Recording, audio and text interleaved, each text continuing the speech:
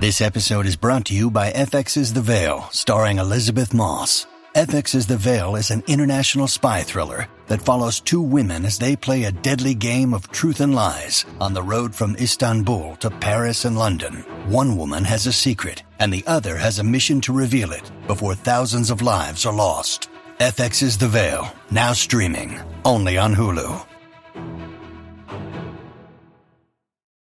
When you need mealtime inspiration, it's worth shopping Kroger, where you'll find over 30,000 mouth-watering choices that excite your inner foodie. And no matter what tasty choice you make, you'll enjoy our everyday low prices, plus extra ways to save, like digital coupons worth over $600 each week. You can also save up to $1 off per gallon at the pump with fuel points. More savings and more inspiring flavors make shopping Kroger worth it every time. Kroger, fresh for everyone. Fuel restrictions apply. Yeah, this podcast is all that you get. Josh and Antonio might be it,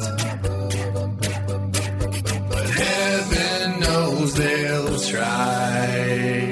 A Ted Lasso podcast on post-show recaps. You better believe it. Welcome to our Ted Lasso talk. I'm Josh Wigler. I'm joined here by the man who's going to give every listener of this podcast a PlayStation 5, Antonio Mazzaro. Antonio, how are you? You backed me into something I cannot deliver on. Somebody wants to give me one, though. DMs are open, just saying. Yeah, slide into those DMs with, well, no, that's dangerous. That is like the kind of territory where like you're getting doxxed and not in like the Dr. Sharon way. Yes. Someone sends you a link, fill out this form, I'll get you a free PS5. That is, as the kids say, sus. Yes, that is sus. And then I meet Elliot Alderson. Some big Fountainhead fan is going to get me, Josh. Oh, my God. You brought it up. I didn't. We are talking Season 2, Episode 3, Do the Rightest Thing here on Ted Lasso. An episode that I think, Antonio, just like some of the surface stuff that I'm reading, a lot of the comments that we got from listeners of the podcast, patrons of post-show recaps, are talking about this as one of the very best episodes of Ted Lasso, certainly the best of the season so far. I'm really excited to dig into it. It's obviously a really meaty episode of the show. I completely agree. And it's funny to think about because certainly Ted Lasso has the capability, just as all sport does, to provide a lens that we can use to view society through. The lens is not just something that is opaque or that we look through, right? But it's something that reflects, and it reflects in a way that perhaps is unique among other mediums. Different things reflect differently, and sport certainly reflects society in very specific ways. And I don't think you can really do a football show based on what's going on in football these days and not get into issues like this, of player empowerment, of player activism, and of franchises struggling to figure out their place in this, as they certainly are money partners with a lot of very negative companies, and having their players speak out against them puts them in a very unique position. So it was a great episode, very well executed. I'm fascinated by the IMDb scores for TV episodes because it's sort of this marketplace of ideas thing, where you're just users of a website have upvoted them, and it's the most popular broad website. It's the highest scored episode in season 2 with a 9.0 out of 10 of all the votes. And it really only trails a couple of episodes from season 1. Tan Lines, I know an episode you love, Josh, is a 9.0. Make Rebecca Great Again and The Hope That Kills You are both 9.2s. So even by IMDb scores, this is one of the highest rated episodes of Ted Lasso ever, and a really, really well executed episode for sure. Yeah, I think an instructive thing to know, I know that this was something that Coach Beard himself, Brendan Hunt, had tweeted about in his own Ted Lasso Twitter talk, that this episode and the two previous, that episodes 1 through 3, much like in the first season, those first 3 episodes dropped all in a single day. Like the premiere was effectively like a 3-episode event. They wrote, the Ted Lasso writers room wrote the first 3 episodes, broke the season, assuming that those first 3 episodes would be released in a single batch as well, so that watching all 3 of them back to back to back was the ideal way of consuming this. So it's 3 weeks into the show, Antonio, and in a sense, we are now just like finishing the premiere in a matter of speaking. And I know that you, no surprise in my mind that you've done it that way. After episode 3 dropped, you watched those first 3 again to see how this kind of works as like a 3-headed beast. How did that play? Did it illuminate anything for you? Definitely did. If it's, for example, Higgins brings up in this episode, just sort of in a passing way, oh yeah, we're having financial problems, which is something we talked about on the podcast last episode. And not being one of the part of the first 2 episodes, you might think, well, it's probably not going to be a big story this year. They didn't get right to it right away. But if you think about the first 3 episodes as a group, it's one of the very last things that we were left with is this potential financial peril for AFC Richmond in the championship, which, as I said last podcast episode, very appropriate storyline for them to be doing.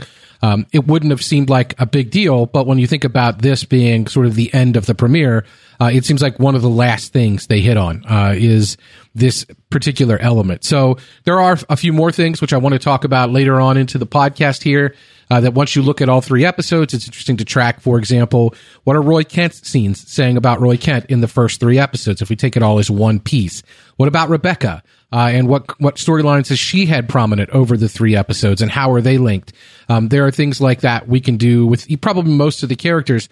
Some, I think, more interesting or illuminating with specific scenes that are there, and maybe some in ways for scenes and things that aren't there. Also, full disclosure, we wrote the first 3 podcast episodes to be done at once as well, right? That's correct. Yeah. Okay. So we didn't expect that we would have to break them up over the course of almost a month. Yeah, we've been sitting here at this table for like 6 hours at this point. Yeah, just toiling away has certainly been the way we've been doing this. No, there's so much to get into. I want to make sure that we hop into all of it. A couple of business items right off the top really quickly before we dig in deeper. One, of course, we are always open to feedback. We love your feedback. We've gotten some great emails, some great comments in the Post Show Recaps Patreon Discord about the show. Certainly the Discord is self-explanatory if you are a member. If you are not, it's basically a sprawling chat room server where you can talk to the Post Show Recaps hosts as well as fellow listeners of the podcast. You can sign up for that at patreon.com/Post Show Recaps. Beyond that, we've got our email address, tedlasso@postshowrecaps.com. That's going to go directly to myself and Antonio. So we want that feedback in for episode 4, which this podcast is normally dropping on Mondays. That's been the way of it so far. For episode 4 coming up, we're going to be a little late. I just want to give you guys that note before you get to your Monday. You're like, where is it? It's not coming on that Monday. We are recording on that Monday. We will be recording on August. What is that going to be? I think August 16th. Sounds right. So afternoon of August 16th. So you've got some time to send in your feedback. If you've got feedback for the season, if you've got feedback for that episode specifically, this will be a great time to send that in. So tedlasso@postshowrecaps.com. Just wanted to give you that note early in case you reach your Monday, August 16th. You're like, where is my Ted Lasso podcast on Post Show Recaps? It's coming. It's just going to be a day or so delayed. So we appreciate your patience. We also appreciate your patience as we've taken all of this time to really start talking about the episode, but we shall waste no further time. And I think, Antonio, much like Nora being starstruck by Sam Obisanya, I think that is the character that we have to start with. A huge episode for Sam, a really huge, just major storyline for Sam, and I think for Ted Lasso season 2 writ large, dealing into some really interesting territory, some complicated territory with the whole storyline about Dubai Air and Cerithium Oil, and Sam taking the stand and his fellow teammates taking the stand alongside him. Really incredibly moving. I would love to just start off with your take on this story that I think dominated so much of the episode and certainly is, like, I think rightly the story that a lot of people are talking about coming out of week 3. I was so thrilled that we got a Sam story the way we got it. We've been talking about this even back to our analysis of season 1 and some of the things we wanted to see more of. And one of Sam's very first scenes when Ted gives Sam one of the army men that Ted's son has given him to protect him, and Sam's birthday, Sam talks about how, the imperialism of the American army is something that doesn't sit well with him. And right away you realize, okay, as Ted is realizing, like, these guys are from all over. Like, it's an interesting opportunity to tell a lot of cultural stories, because football really is this cultural mix. You've got players from all over the world playing for teams in England, and so these locker rooms are really interesting places to be, and such that what you often find is you find like a player who grew up in Africa and maybe speaks French or English as a result of his time in Africa, along with any other languages he may speak from just being a native of whatever country.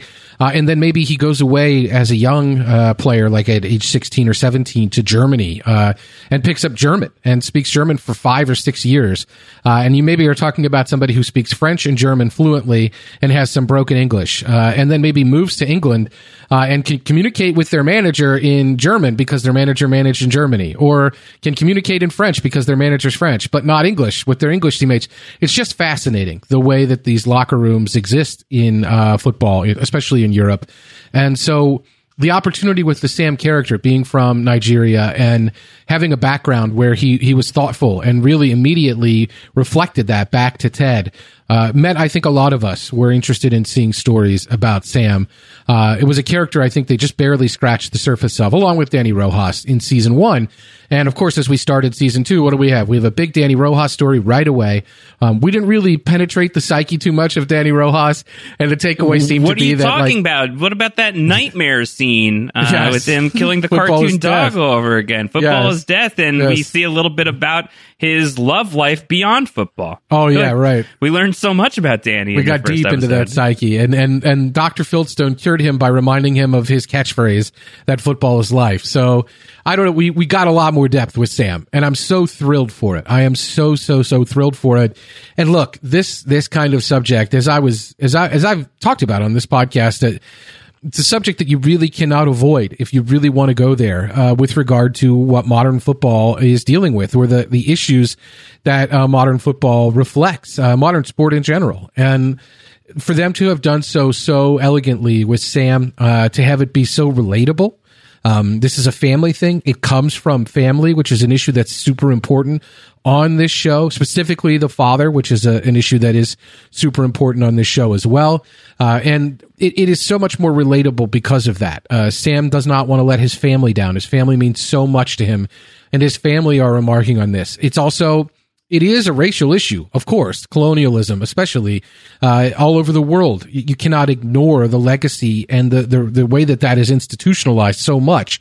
But it is different to, per se, speaking out on like a very clear issue that is in the zeitgeist, like Black Lives Matter. This comes at it from an environmental perspective, which, like, environmental racism is super important, and it is not something that gets the hot airplay. It isn't something that plays as well in Twitter videos and in things that can go viral. But it is no less form of racism. And for the show to be subtle about it in this way, I thought was very clever, and I thought extremely effective in giving them the opportunity to take on a story like this, and do so head on, but not do so in a way that felt inauthentic or felt, at least to me, felt forced. It felt natural. It felt really understandable. And I think as a result, probably a lot more effective, in terms of understanding the messaging. So I think they did an excellent job with it. And I was so glad to see it. I stay up late and I watch these episodes as soon as they come out at midnight. And so I was very curious to see, as soon as I got done watching this, what the response to this episode would be. I went to bed a little bit worried that there would be some backlash, or people with different opinions or different backgrounds would say they fumbled it. Yeah, from people who don't understand anything that Ted Lasso is aiming for at all. Yes, I figured there would be backlash from them. I was worried there would be backlash for people that did understand it and whose perspective is probably more valid than mine, or more on point than mine. And I didn't see that feedback or that backlash. So I'm thankful for that. I really am. Not that I would have been unthankful or ungrateful if I did see it, but I'm thankful that it appears that the show nailed this to people that are fans of the show. And I think that was really important that they did that, that people didn't feel like it wasn't something other than, really nice and powerful and beautiful and all the things that it was. It was such a great episode, not just for Sam and the way this character negotiates this really difficult issue of being so incredibly proud about a thing and so incredibly excited about, you know, a spotlight moment, the kind of thing that, you know, when you are in the public eye, you dream of these opportunities, you hope for this kind of success.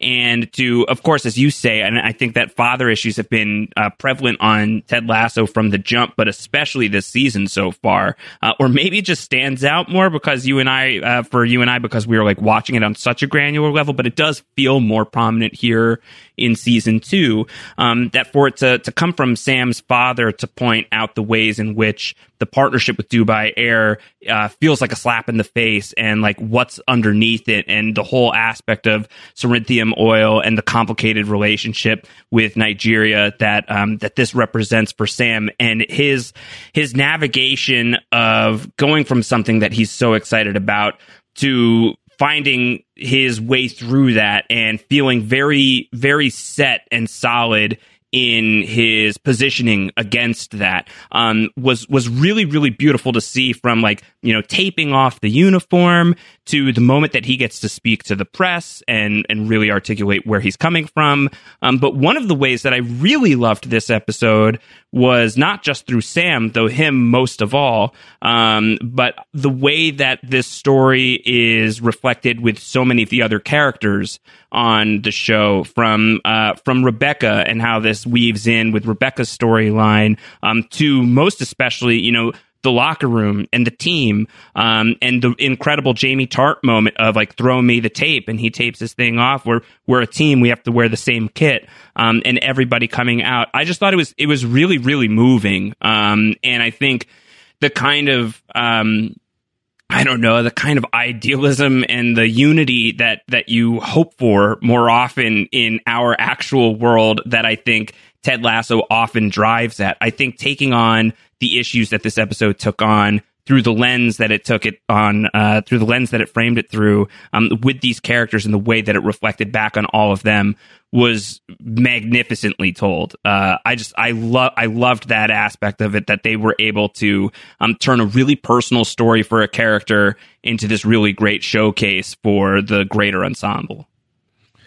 Yes, definitely. And you've got an opportunity here in season 2. The episode count is larger. We've got some fan favorites that have emerged, and we've got an entire bench of people to really deliver on when you talk about the ensemble. So there is this, I think, this great connection that can evolve, and we're starting to see that. We're starting to see some of the other players come to the fore a little bit more. And again, when you talk about these 3 episodes together, you sort of can't ignore the fact that there are certain faces you're just seeing more, that are talking more, that are getting more time than they did before. And so to see the way that this played with the whole team, I thought was really powerful and very effective.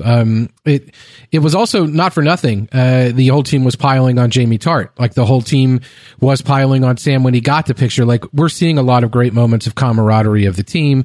And it's interesting because they were on a streak of draws, of tying all these matches, and now they've broken the streak with a loss, and they're still thrilled. They have seemingly adapted a lot of the positives of Ted Lasso, the character, in terms of paying attention to each other, being kind and decent to each other, listening to each other. The team itself seems to be doing much better.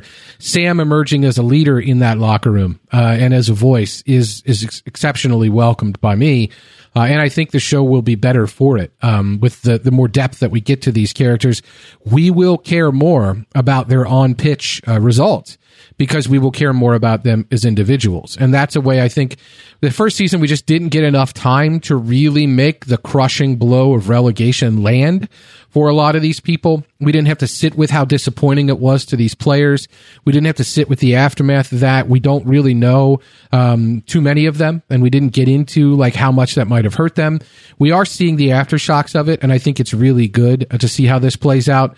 So I just think this episode did a really, I think you're right to observe that not only does the center story with Sam reflect aspects of Rebecca, but other characters as well. It all tied together really well. It's just a very well written episode. I think they got a pinch hitter for this, Ashley Nicole Black, who I do not believe is in the Ted Lasso writer's room per se, but did get credit, writing credit and wrote this episode, Do the Rightest Thing. Ashley Nicole Black, probably best known for her work on a Black Lady sketch show, but also a longtime writer on the show Full Frontal with Samantha Bee. So they definitely brought in a mercenary or heavy hitter to deliver this episode for them, and I think mission accomplished for sure. Directed by Ezra Edelman, who won the Academy Award for the Best Documentary Feature and the Primetime Emmy Award for Outstanding Directing for Nonfiction Programming for directing OJ Made in America. Oh, wow. So really high pedigree behind this episode. So if this one landed, not by accident, really just like excellence across the board. And I think a credit to Ted Lasso, the production team, for having the understanding and I think the self-consciousness, if you will, to say, listen, it's okay if we get these people from different projects who aren't our people, who aren't our thing. This isn't a closed set. We're going to bring in Ezra Edelman, who directed, OJ 30 for 30, and directed a lot of other sports documentaries. We're going to bring him in. He's not a Ted Lasso guy.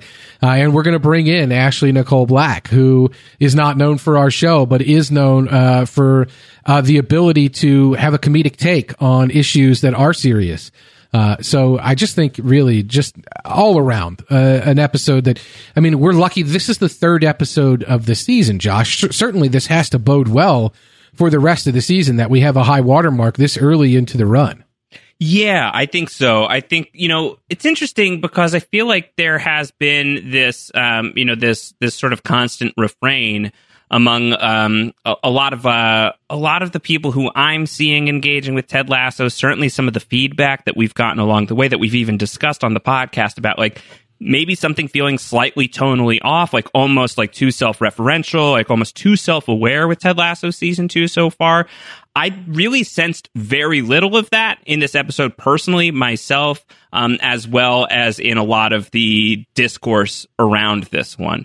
Like it felt like, I don't know. I think like some of those like conversations about is Ted Lasso feeling like a little slight, like a little slim this season, almost a little tiny bit adrift, not unlike AFC Richmond themselves. That seems to have dissipated a decent amount. I think that like when you view this as like, if it was like a 3-act show, Antonio, the premiere, and this was act 3, like, they nailed the landing. And my thinking, like my question now is like, well, what does this inform, not just from a quality standpoint, although certainly like a really high watermark in terms of quality with this episode, one of truly, I think, this is a top 3 baby episode of Ted Lasso for sure.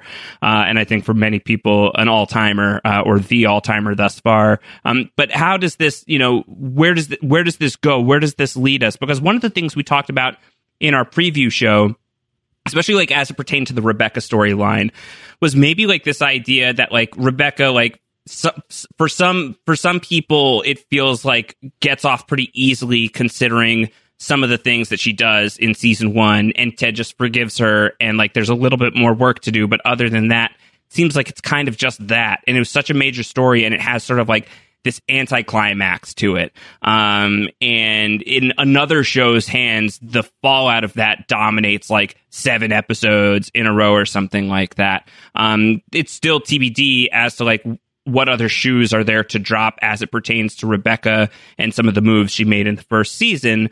But as of now, it's not supremely front of mind for the show. My question, Antonio, is, do you feel like, because this is not a nothing deal, like in addition to being like an incredibly character-driven story development, Sam's decision and then the rest of the team's decision to stand with Sam, and not just like the players, but Rebecca, all the way to the top. Ted, like everybody being on board, and Rebecca having had that, confrontation with the owner of Dubai Air, or is it the owner of Dubai Air? I'm maybe a little bit confused on the relationship between her and the person she was calling. Like this is not nothing stuff. This is important stuff that on most shows would really lord over the remainder of a season. Like this feels like statement piece stuff that has to be followed down the line. Do you feel like this is going to be like the story energy for the season? Or is, I don't know, predicting Ted Lasso's story almost like not a worthless enterprise, otherwise what are we doing here, but kind of a tricky thing to negotiate, that like going by convention is maybe something that is not quite so simple to do? I definitely think it's a little bit of both. I think as far as going by convention goes, we are in a situation where the show's convention, at least one of the main ones, they established at the end of season 1 when the team gets relegated instead of drawing to stay up, is to be unconventional. Ted Lasso himself, his convention is to be unconventional. It isn't so much subverting expectations, although that's a big one. I think it's more changing expectations by your approach. And that's sort of Ted Lasso's game, right? Is he does, you don't expect it. You don't see him coming because you assign him some value, or you believe that he's going to be a certain type of way based on the way he acts. And you act against Ted Lasso, or you sell him short at your own peril, judging a book by its cover in this instance, or expecting the next thing that you think is going to happen based on the information being presented to you, does not serve you well when you're dealing with Ted Lasso, the character. So I think it flows a little bit more naturally that it wouldn't serve us well to do that when we're dealing with Ted Lasso, the show. It does make it a little frustrating, at least from this seat, when we spend a lot of time, for example, talking about how could Ted be such a jerk and not tell the team about Jamie Tart. And oh boy, Sam looks so upset. And oh boy, aren't we going to see some fallout from that?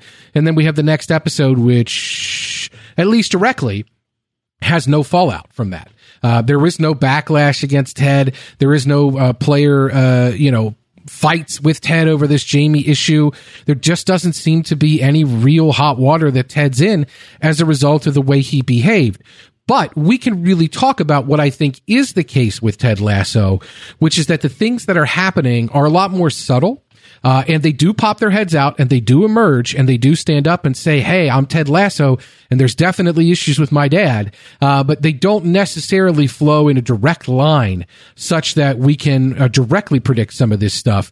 We can more talk about, I think, thematically and character-wise, where we find the characters, use the evidence the show has given us, and talk about where we think we want to see the characters end up. Like, where do we not want to see this go? What do we think could happen? I think getting into direct predictions is a little tricky with this because the show has existed in a world where it takes your expectations and it is aware of them, and it tries to make its own way in light of what it knows your expectations will be. And as I said, it's a lot like Ted Lasso, the character. So it makes for a very interesting podcasting experience, and certainly an interesting experience from an analysis point of view.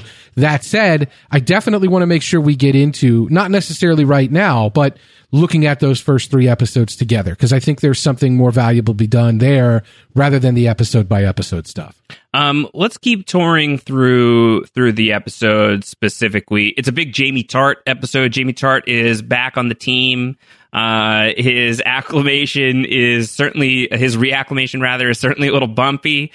He gets into it with all of his teammates when he tries to say, like, I know I got to clean it up. I'm so sorry about everything. His litany of sins is hilarious. Oh, it's so funny. You hit on my mom. Give Janet me best. Yes. Not making it better, Jamie. No, really, really good. And then, of course, like the cardinal sin is you got us relegated, mate.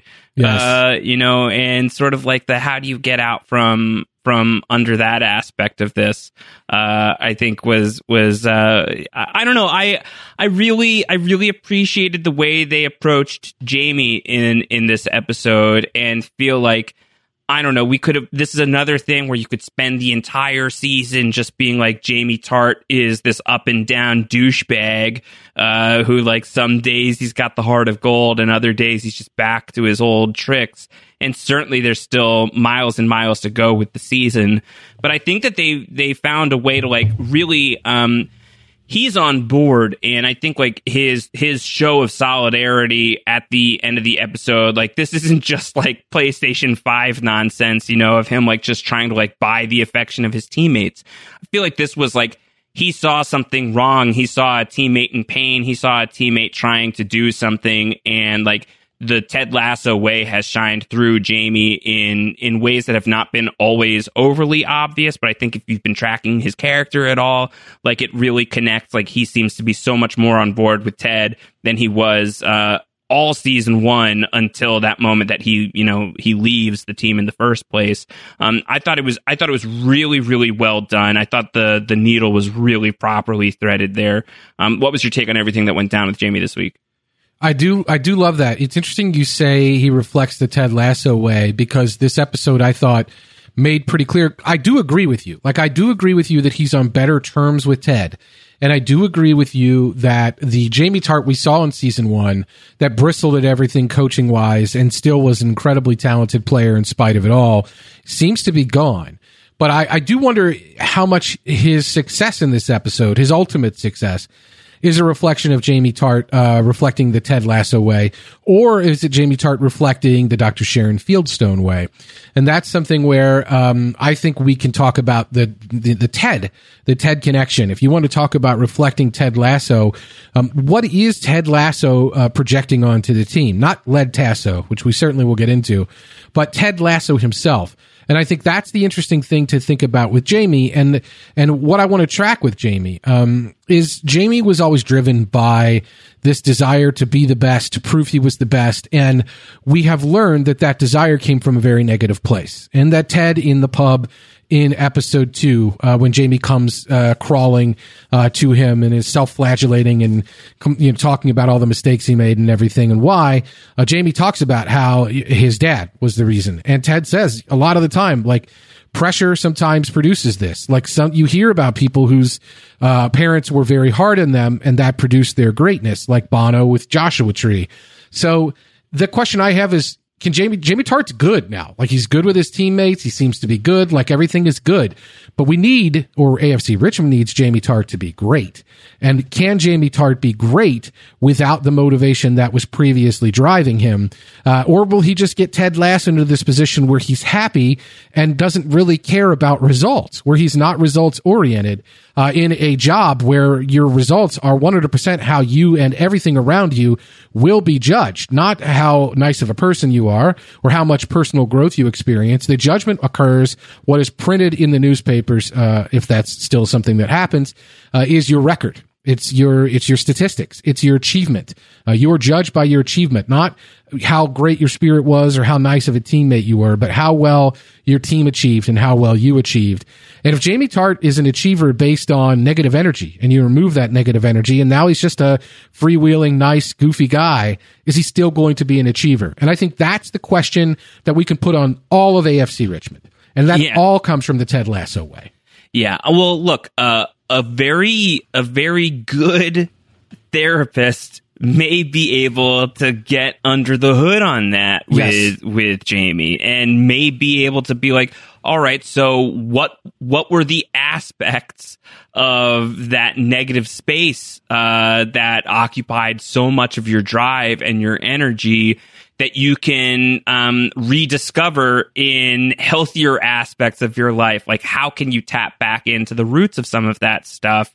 And I do think that's fertile territory for somebody of the professional pedigree of Dr. Sharon, and the kind of stuff that she can draw out. And I'll tell you, Antonio, like, I really wanted to see more of Sharon and Jamie together, and to see more of that session, beyond just Keely taking Jamie to therapy, which was amazing, by the way. And Jamie sitting down and being like, so I just talk about myself? And she's like, yeah, it's basically, he's like, all right. He's like, that's all I ever wanted. He's like a very ideal therapy candidate. Yes. So it's great that he's hopefully divine value from it. So, but my initial instinct was to be like kind of frustrated that we didn't get that therapy scene and that we so far haven't really gotten that therapy scene.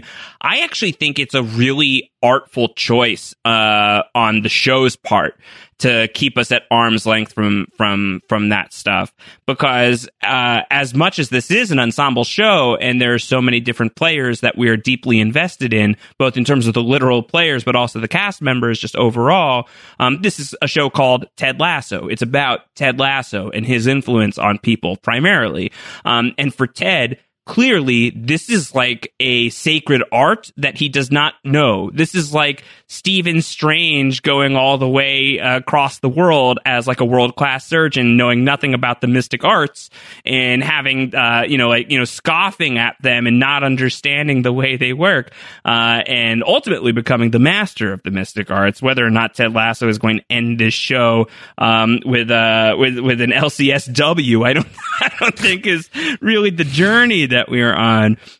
But somebody who does not understand necessarily the effectiveness in his previous experience with it being negative, and the way that it interacted with his couples counseling with his wife. So I think it's actually really intelligent of the show from like a story design standpoint for us to not see the Dr. Sharon sessions probably until we get to Ted would be my thinking, so that we can sort of experience that with him, so that there is, a lot of the lines, like a lot of the dots that we can connect for ourselves in terms of how her work may be influencing the people who she's seeing, hopefully in a largely positive way. But in terms of actually seeing those scenes, I think holding them back from us is going to be ultimately a really fruitful endeavor for when we get there. Inevitably, I do think, with Ted directly in the seat across from Sharon. Yeah, I definitely think so too. We had kind of speculated about that, right? Like, are we going to even see inside that room until we get in there with Ted? And we have seen inside the room a little bit, but we have not seen the work. We've seen the work in a little bit of a way. Like, we've seen Dr. Fieldstone really sizing Ted up pretty quickly when he comes in and says, "What's your favorite book?" Or the lad Tasso of it all this episode. She's able to read right through Ted pretty quickly. She hasn't gone deep, and she's requested it. And I do think it's good that we're keeping that away. She seems to be very effective. Jamie Tart, before the scene where Keely marches him up there, Keely brings up that she's a little bit busy and scrambling because Sam has backed out of the Dubai Air gig. And Jamie says, "That's stupid. You want me to do it?" Like, that's what his mindset is about the Dubai Air gig, that it's stupid to give up a sponsor gig, and that he's happy to step into those shoes and do the photo shoot. Not even a thought about why. Not even a question about why. And then by the next time we really see Jamie Tart with the team, right after his session with Dr. Fieldstone, presumably, he is stepping up and being the first non-Nigerian to black out the Dubai Air with the tape on his jersey. So not only does he go from thinking it was stupid to get rid of it, and being willing to just wordlessly no questions asked, be the face of this thing, to step up and be with his teammate. I don't know what it is that Dr. Fieldstone told him, but that seems to speak to a Jamie Tart who isn't just cool now, as he puts it, to Keely, but a Jamie Tart who really actually maybe gets it a little bit and understands, and is cool enough about it to say, like, we're, got to wear the same kit, don't we? Same team. He's not stepping up and saying, something that would make the whole situation feel a little more uncomfortable. He's finding a way to make it fit in a way that not only goes for him, but goes for the rest of the group. And I thought, just whatever Dr. Sharon said to him, we don't even need to see it. Like you're saying, it's almost better that we don't. But she, yet again, works magic. That said, the team loses, and the team is now worse off than when, before Dr. Sharon came to the team, record-wise. So the question I think we're continuing to ask ourselves, if we care about the fortunes and the fate of AFC Richmond as a football club, and not just the members of it, is how do we get there? Like, how do we get to the point where we're on a heater, where we're winning, where we go on a run, where we go on a cup run, where we make it battle our way to sixth place so that we can get into the playoff to see who gets promoted, which we can talk about. I don't know if that's going to be something that comes up on this season, but it's a little bit complicated how they decide who comes back up. And so we want to know how AFC Richmond gets there, and I feel like we're going to spend some time over the next couple of episodes, especially figuring that out.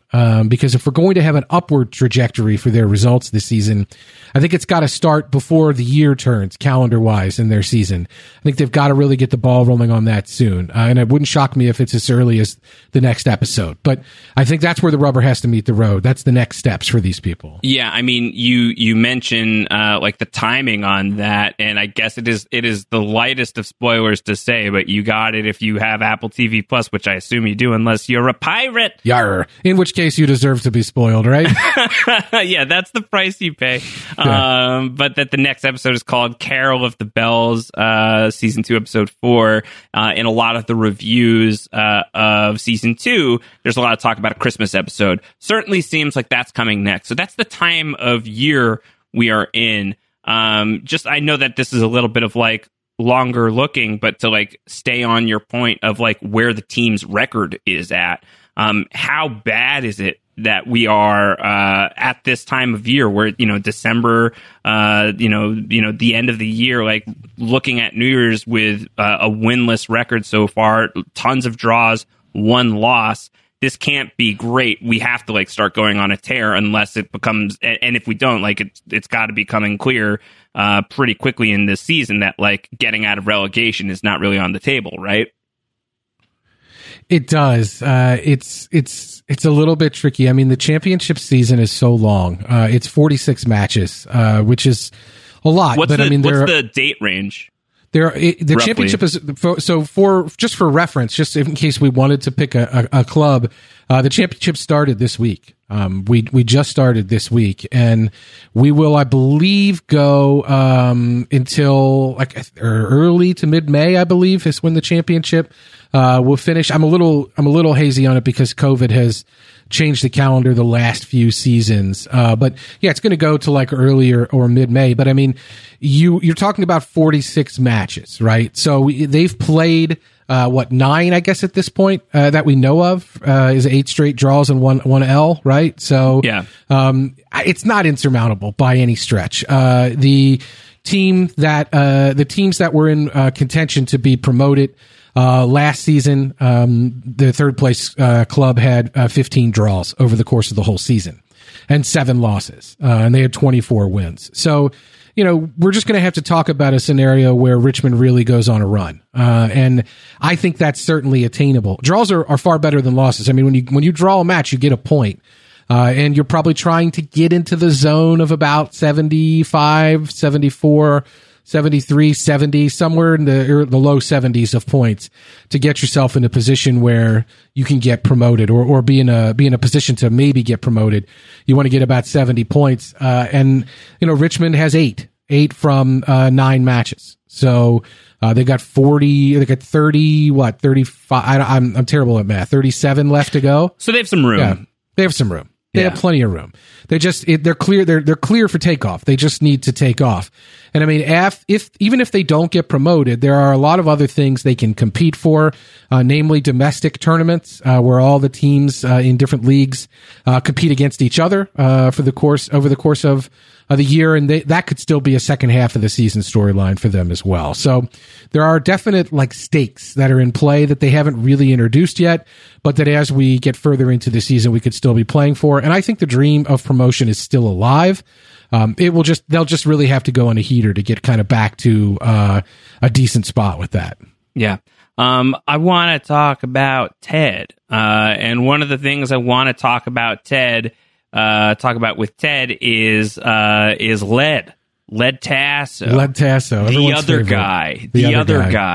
You wouldn't like him when he's angry. Ted Lasso hulking out, and I think sun's getting real low. His sun's getting real low, and one of the constant or consistent rather refrains that I'm seeing from a lot of the feedback that we got was sort of thumbs down on Led Tasso. From Jared. Jared wrote in and said, I really wish the Led Tasso plotline wasn't in this episode.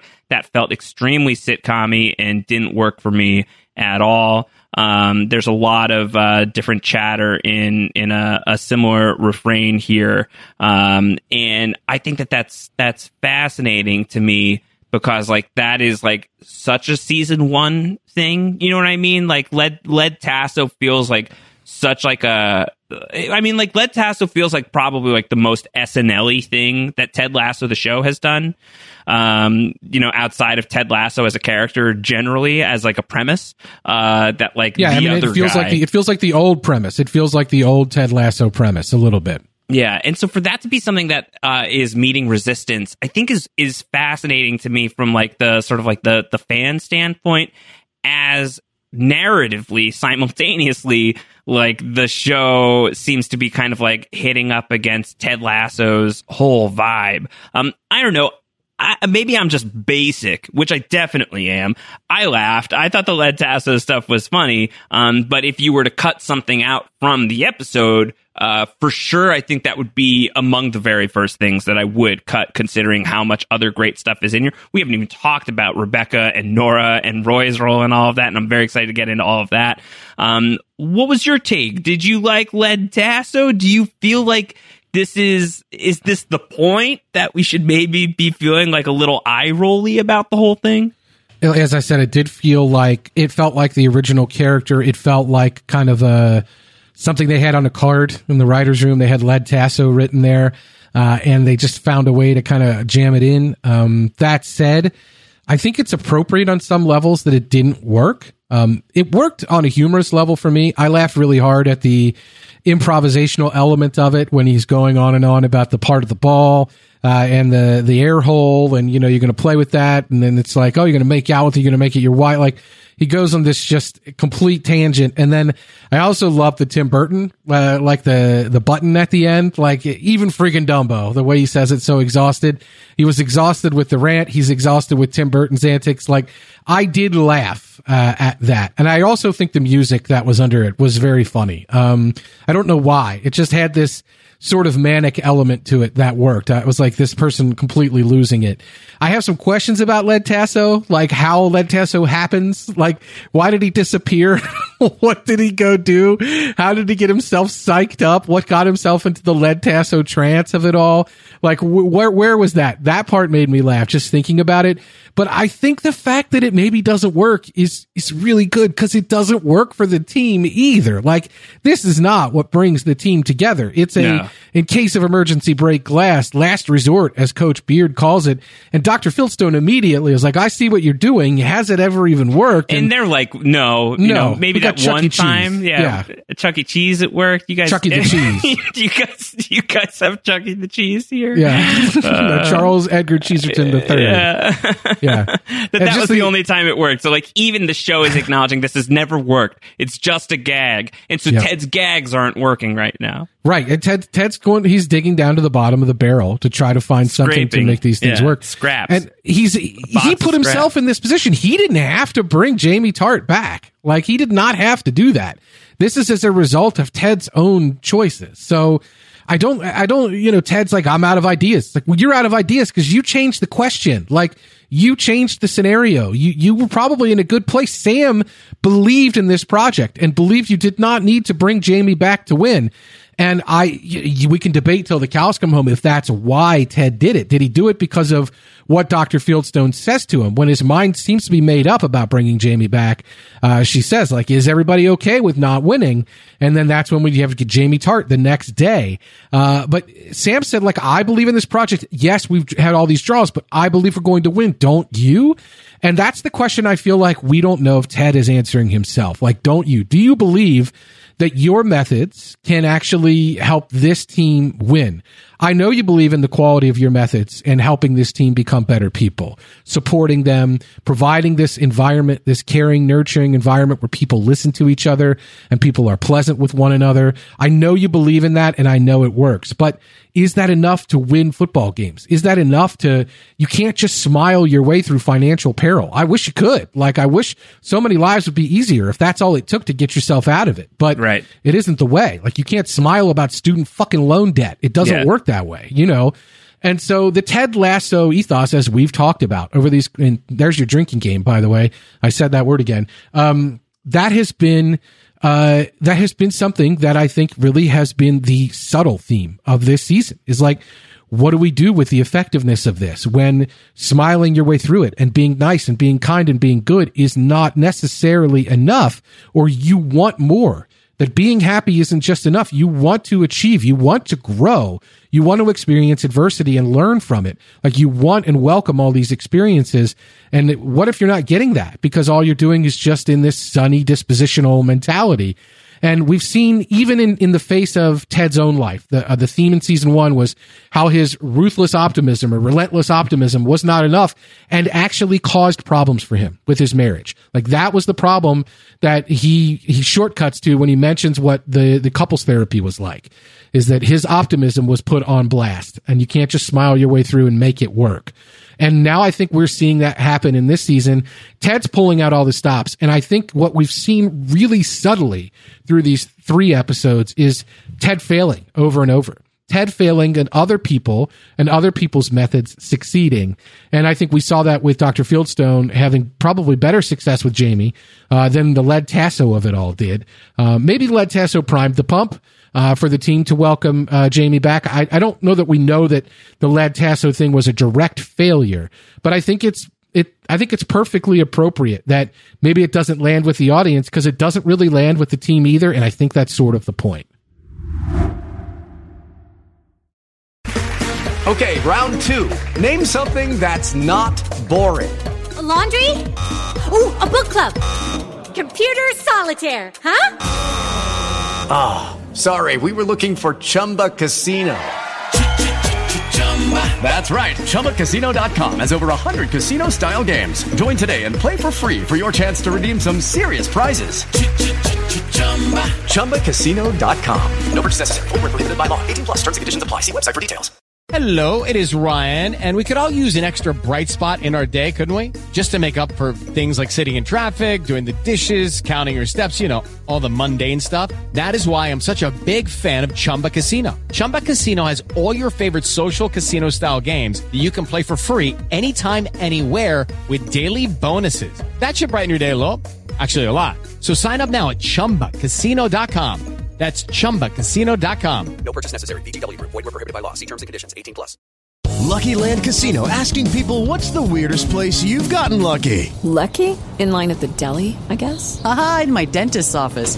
More than once, actually. Do I have to say? Yes, you do. In the car before my kids' PTA meeting. Really? Yes. Excuse me, what's the weirdest place you've gotten lucky? I never win and tell. Well, there you have it. You can get lucky anywhere, playing at LuckyLandSlots.com. Play for free right now. Are you feeling lucky? No purchase necessary. Void where prohibited by law. 18+. Terms and conditions apply. See website for details. To get us from Ted into a storyline that I really want to talk about more is Rebecca and Nora, which also means the return of Sassy. Early on in the episode, the scene of Ted and Sassy seeing each other for the first time, presumably, certainly for the first time for us since their one night stand back in season 1. This was from Jen, who wrote in and said, I liked how the show handled Sassy and Ted, and had nothing to be hidden from Rebecca about their night together. It's just easy and didn't need to be a thing because the show isn't about that kind of drama, just smart choices. I really loved that too. I thought that the first scene between Ted and Sassy all in front of Rebecca, and then when he leaves and Sassy's like, yeah, he just talked like that the entire time. It was so great. It's just like really funny to me. I really loved that open to the episode. I thought it was great. It was just cool to see Ellie Taylor back on the show. I really liked that character a lot. It was funny. She's talking about missing her back tattoo. Like if you're like, okay, we're going to have Sassy say one line before Ted walks in. What should we have her talking about? Yeah. Tramp stamp. Perfect. We got it. Yeah. It's just very fitting and very funny. And the fact that she's saying she misses it is great. Like, that's just, that speaks to somebody who looks at themselves in the mirror naked. And that's, I feel like a very Sassy character note. And hilarious, the way Rebecca spits those biscuits out. For you shippers out there, that's either another great moment in the long trail that you're going to build, biscuit crumb from Rebecca and Ted to whatever their couple name would be. Red to Becca, I don't know, Tribeca. But either way, I thought that was really funny. Also the cobblestone away from, the period joke. And Ted's reaction to that, oh, bibbity bobbity booyah. Oh, sassy. Yeah. So always great to see you. Just such a straight shooter. So uncomfortable with it. Very, very, very, very funny. Very funny. Yeah. And, an interesting, we've had a Biscuits with the Boss scene in every one of the episodes. And of course, Biscuits with the Boss means Ted and Rebecca. And Girl Talk was the first one, Girl Listen, and Ted maybe failing to give Rebecca the romantic advice that she needed, and Roy just giving her the lightning bolt speech that was really the advice that she needed, or that really resonated with her. And then in the second episode, they had their Biscuits with the Boss moment where Ted talked about why he was not comfortable with therapy. Rebecca said, she wasn't either. Like, why do I need therapy? That's what we have friends for. And then when it came to unburdening themselves of any thoughts and feelings to each other, it was awkward silence. So that was our second Biscuits with the Boss. And then this is the third, Ted and Sassy. I mean, why does Ted bringing up, like, is she mine? Like, he knows that that's not true. That's so inappropriate. Yeah. How does he know? Like, how does he know that Rebecca knows about he and Sassy? I guess he just assumed. It just can't. There has to have been, conversations that we are not privy to. Enough time passes between the ends of season 1 and the beginning of season 2 that somehow, some way, this bridge was traversed. Like they went here, they discussed it, it came up. I'm thrilled with that though. Like, I'm glad it's not like, because I think that there's certainly a read on the Ted and Sassy thing in season 1 that this could be like, this is like a door stopper, right? Like, we're just going to wedge this in here and have a real problem. We're not ever going to be able to shut this thing, and it's going to be annoying. That's like very sitcom tropey thing, a sitcom tropey thing to do. It seems like that is not going to be the thing that's going down on Ted Lasso, and I'm thankful for it. I don't know, drink. I don't know, maybe. I hope not. But what it does do is it opens the door for Nora, who we had heard about last season, that Rebecca was really close with Sassy's daughter Nora, who she hasn't seen in a very long time, and now Nora, who's played by Kiki May, is on the show and is exceptional. Just an incredible character. What is it about these British young British actresses? Like, This is just, I mean, we've got the Game of Thrones connections. Bella Ramsey, yeah. Yes, they're just Maisie Williams, yes. Incredible stalwarts of these young female British actresses who are coming up, who are just going to rule the world one day, I think. Let us be ruled. Yes. Long may they reign. I'm here for that. Very here for it. Yes. She's so good. She's so great. Like them at like what is this tea ceremony thing that they're at? Like this like Polly Pocket nonsense. Like, I don't know what the hell is going on here, man. This Polly Pocket nonsense. Indeed, yeah.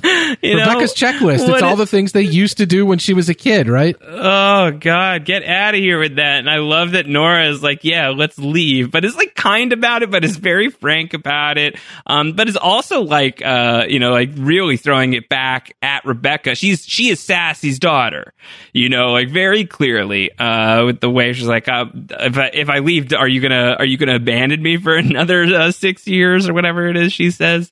Will I not see you again for another 6 years? It's just like, is ruthless, but like fair, and then like it's said, and let's keep going.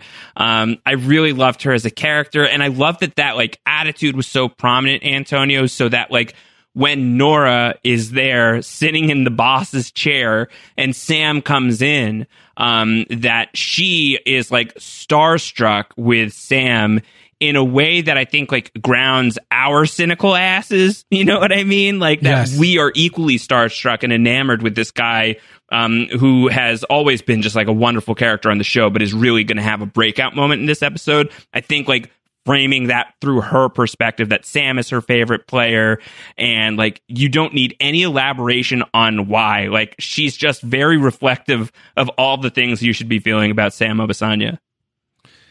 I think that's a really good observation, and not something that really occurred to me while watching, is that her eyes are so valuable for us as outsiders or maybe as insiders to the club, just seeing all these people's moments and not realizing the influence level. There's a really subtle way to get at how influential these footballers can be, how influential these athletes can be, why that matters to certain people of certain generations, especially, and whose heroes they really are, and why. I thought this was a really subtle way to do that. And it didn't really pop for me in the show, not because the show failed, but because maybe I'm anesthetized to that. Like maybe I'm just numb for it, and don't see, I'm incapable of necessarily widening my eyes in that way, because I'm so entrenched in the all the aspects of sports, and maybe that's part of it. But it was really a good reminder, and I think you're right. Excellent actress, like we were saying. Great moments throughout. I love that she reflects her mother so much. When you talk about the moments of her saying, "You're not going to be gone for 6 years, are you?" Like that's the exact same read, and not letting Rebecca off the hook, not in a mean way, but in a responsible human being to another human being way, not letting her off the hook for what happened. Sassy really does call it out in season 1, basically saying like, yes, Rupert is a monster and he did all these terrible things to you, but you went. Like you walked every chose step. You watch every step. And so it makes sense that Sassy's daughter, Nora, is so much a reflection of Sassy with regard to not taking any of Rebecca's shit, not giving her a real quarter for it. Like not necessarily just constantly making her feel miserable and being like one note and sour about it, but also not letting it go and making it clear that like your behavior and your actions, they had emotional consequences for me that I probably haven't even fully unpacked yet. And so I think it's important that we continue to talk about it. That's the only way we're going to get over it and not have any like just residual resentment. So Rebecca's relationship with Nora in this episode was fantastic. Not for nothing.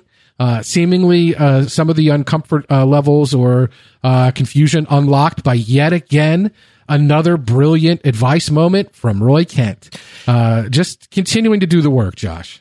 Yeah. Roy has been fantastic this season. The utilization of Roy Kent, if the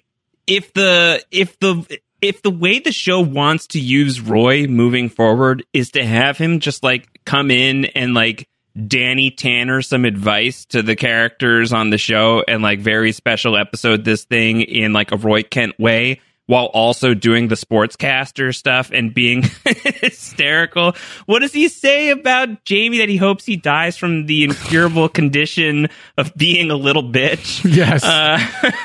Such a good line. I'm loving that Chris Kamara is just loving Roy Kent at that desk, just like cracking up at his antics. I'm loving that. You got to believe that they like filmed all of that stuff in a block. Right, like I'm sure. Yeah. I'm sure, because you can only get those guest stars probably for a limited time. We're gonna get it all season long. Season long, and Roy's always going to be wearing the black. Take the black. Yep. He's always going to be in uniform, and we'll get these interstitials throughout the season, and it'll be absolutely incredible. But yeah, like if this is Roy Kent on Ted Lasso moving forward, I don't know that I need much more, to be completely honest. And I know how much you love the character, and I love his like emotional journey and how we've been on it. But like, he's like kind of solid right now, and I wish this for him, and I would like for him to like model this for other characters moving forward in his Roy Kent way. And I hope for nothing but the absolute very best for him, which is not typically what happens to television characters because you need drama. I hope for no drama for Roy Kent, Antonio. It's really interesting because the you need drama part has been front of mind for me. It's like, okay, so if this is Roy Kent, just sort of adrift in the post-retirement life, doing a little pundit work, cracking wise, hanging out with the yoga moms, walking around with Phoebe, like, where's the drama come from? Like, this is a guy who seemingly does understand himself pretty well. He understands himself well enough to know why his kinks are his kinks. He understands himself well enough to know who to ask for help and to be okay with asking for it. He just seems to be very well adjusted in a lot of respects. He still is miles away from AFC Richmond, even though he's asked to comment on it.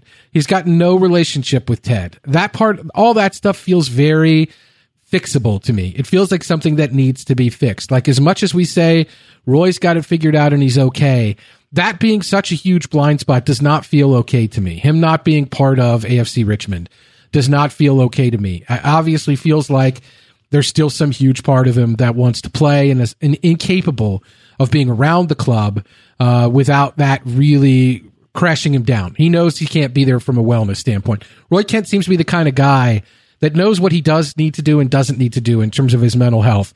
And his mental health is such that right now, it doesn't seem like he even wants to talk to Ted Lasso, let alone be around AFC Richmond. So I do think there is that to fill in. Yeah, obviously we have to go there.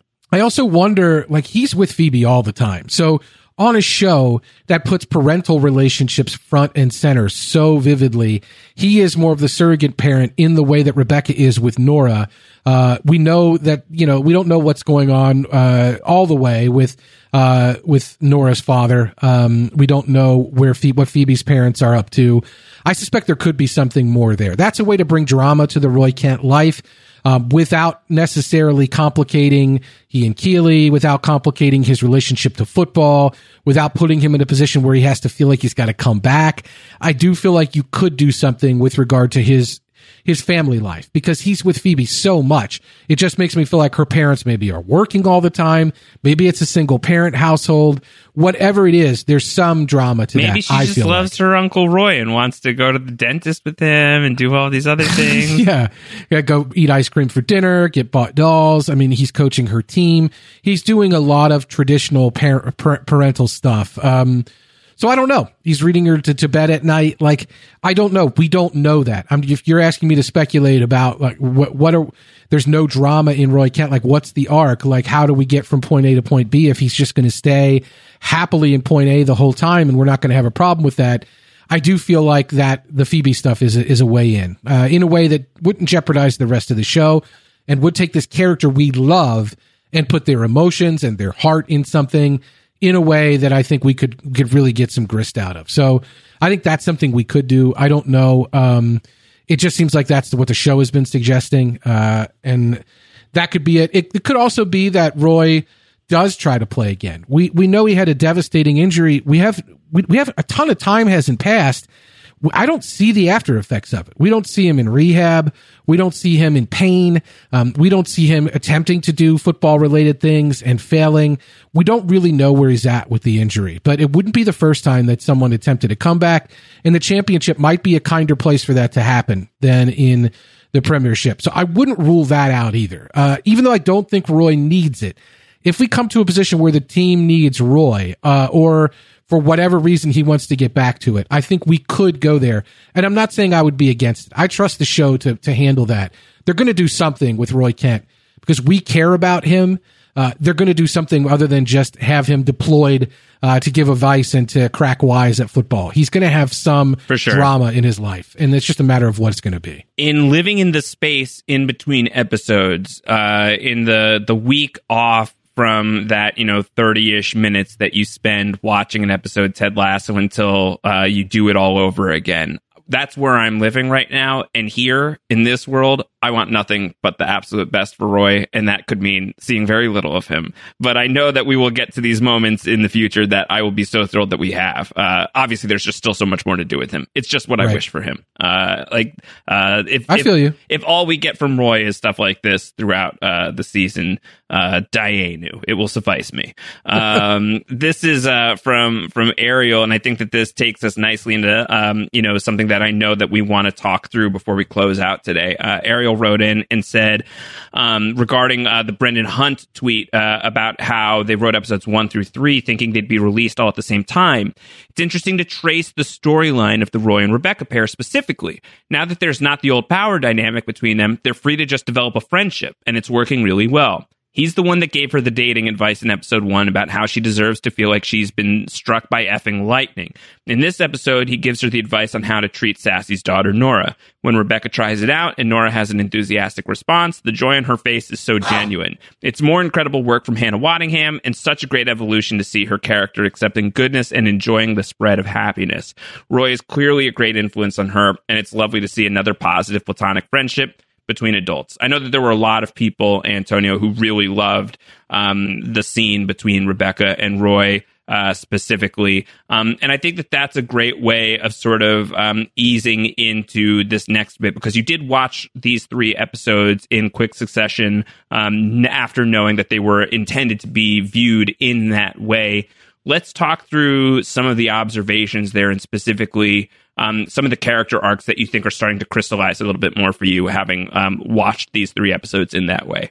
I think the Roy and Rebecca entry point is a good one, because I do feel like we sold Rebecca a little bit short by transitioning from Rebecca and Nora directly into how Rebecca's episode was affected by the advice she got from Roy. Because what we've seen from Rebecca over the course of these 3 episodes is a Rebecca free of Rupert. Like, yes, the training ground is still named for some reason, the Rupert Mannion training ground. I feel like that needs to change. If we do have financial issues with the team, maybe they'll sell it to someone like Nando's, like they'll do the Nando's Peri Peri training ground. There's a lot of love for Nando's apparently out there. There's just a ton of reactions to the Nando's discussion last week. All podcasts are food podcasts, Josh. It's definitely true. All channels are snack channels. Yes. So the Rebecca and Rupert story dominated Rebecca's story in season 1. We had to make Rebecca great again. That is necessarily positioning her wellness or her greatness in direct conflict or direct relation with her relationships with men.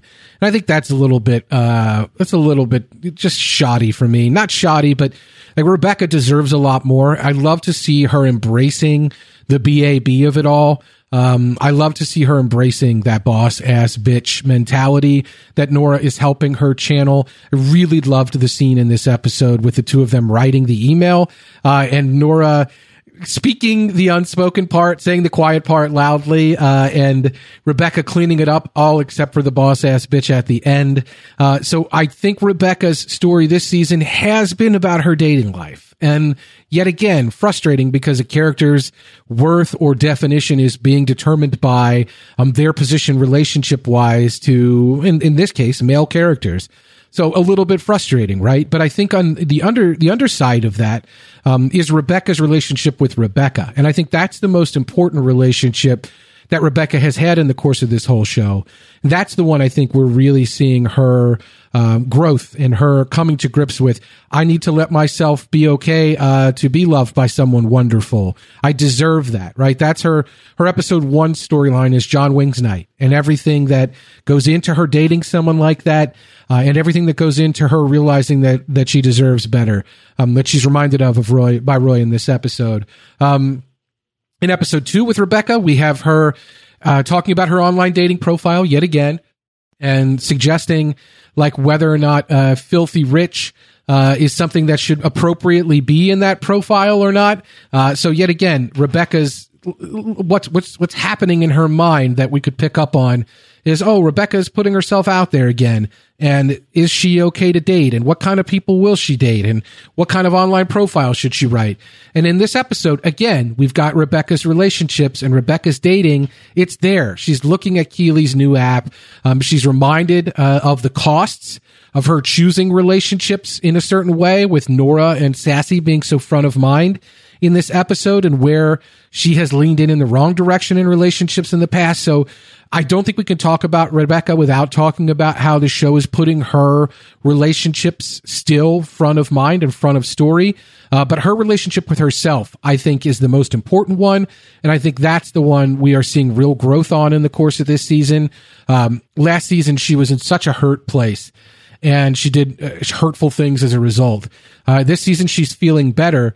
And so I think what I'm really looking forward to seeing is Rebecca being a BAB, like really delivering for AFC Richmond, for all the people that work there, for the people that care about her, and the people that care about the people at AFC Richmond. I'm looking forward to, I know there's going to be conflict. I know there's going to be peril. I'm really looking forward to seeing Rebecca deliver as a result of all the growth that she's experienced, personal growth, self-love. I just cannot wait to see how that plays out. So That's really been, I think, a pretty significant one. I think we're hitting those. If you look at 3 episodes together, I mean, that's where we're at with Rebecca. And we talked about Roy.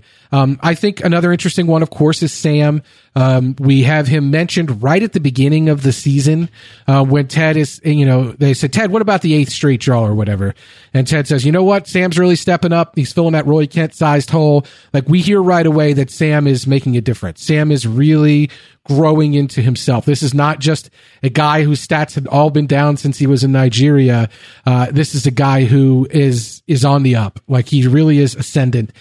Sam's quiet arc in season 1 is that Ted wanted him to be used more in the midfield instead of a defender. And what that ultimately means is having a more positive outcome on the match, leading to goal contributions in a more significant way, getting the ball forward more significantly, not as a defender per se, but somebody who is going to contribute in the midfield and be involved in more of the game and be trusted to be involved in both facets of the game. If he's a box-to-box midfielder like Roy Kent, that means he's really going all the way back into his own half and defending well, going into his team's box and adding to the defense there, carrying the ball forward and going all the way to the other team's box and contributing on that end. So he is a player who's having a significant impact on the team. We find that out in episode 1. In episode 2, obviously, we have the key moments where he's so upset about Jamie. But the significant thing, I think, there is that Sam believes. Sam is in on the sign. Sam believes that this team will win and this project will work, and they don't need to bring in a shitty person who is great at football but is shitty and ruin this, because it will work. And we see how positively supported Sam is. And then we see Ted encouraging him to use his voice. And then in episode 3, we see the after effects of all of that. He's a more influential player. Does Dubai Air request Sam specifically, which we know they do, because he's a more influential player now? Or do they request him specifically because he's the kind of guy that can help them cover up their sins, the sins of their parent company? Open question, right? Either way, Sam is a prominent face of this team, and we see what he does with that platform, and it's so wonderful in this episode. So the 3 episodes, if we watch them at once for Sam, do present a very good arc there as well. The really interesting one I want your feedback on, though, Josh, is Ted Lasso himself. Yeah. Like, what is the arc of Ted Lasso? Yeah, I think to do it as like a 3-episode arc is like, it's not enough. There's so much happening here at like a kind of like snail's pace, right? Like, this is a slow burn. And I think that we've seized on it over the last couple of, we've seized on it over the last couple of conversations. And more so this week is like, the Ted Lasso way ain't working. Like, people are happy, but I think like you really hit on it. We're losing. And there are consequences, like significant life-altering consequences to performing the way that they are currently performing. They've only lost the one time, but they're not doing great. The draws are not great. They should be wins. We should be winning some of these. There are people who are and it's not as simple as saying it's like Dr. Sharon is the one who's making inroads this season. I think like the stuff that happens through Sam's leadership and Jamie's own leadership as well. Like, there's so much that's happening internally within the locker room, within the players. It's not lost on me that this huge monumental moment for the show and what do you stand for, to borrow from another show, and what this show is standing for in this moment and what these characters are standing for in this moment has basically absolutely nothing, and I think you could strip basically from it, has absolutely nothing to do with Ted. Right? Like, he's not involved. He's surprised when he's watching them take to the pitch and they've all taped their shirts. This is not something he was in on. He's on the outside looking in of this incredibly important thing that's happening for the characters and presumably for the story writ large. I think the fact that Ted Lasso is an outsider has been central to the idea of Ted Lasso, the show, but the journey of season 1 is about how he like worms his way into the inside. As he and Beard say about, I think it's about Roy, right? When they're like, he's gonna be so mad when we win him over. Yep. Like, no one was mad ultimately that he won them over in season 1. But there are ways in which this show fundamentally is about an outsider. So I think that the whether it's the 3-episode arc for Ted may be too small a sample size still, but I still think that the show is absolutely, for Ted Lasso as a character, very much about tracking Ted as an outsider. And I think it's tracking that journey toward the center, if he can get there, in a different way. He's almost like he's outside of himself. We're going to have to get into that.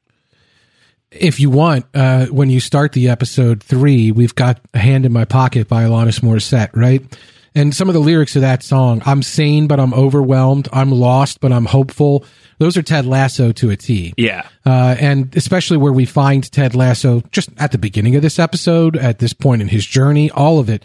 He is sane, but he's overwhelmed, and he is lost, but he's hopeful. And is that enough? Like, is that enough? I submit to you that it's not. Later in the episode, we have a crack about dolls, which is ostensibly just about dolls. It is about these orphan dolls with all these these stories that have just all these negative marks on them. These horrible orphan stories of these dolls. This must be a very specific thing to the British doll market. That this is not hitting the same way for those who understand it well. But the historical doll game in America is strong, and Rebecca chalks this up to Americans' misguided sense of triumph.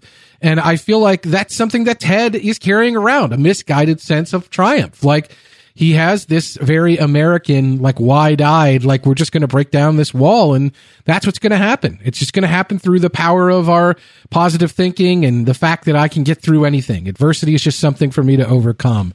And I think we're seeing what it's like to live in that with Ted. It's not lost on me that at the beginning, when Ted is questioned directly about, what about bringing Jamie Tart back?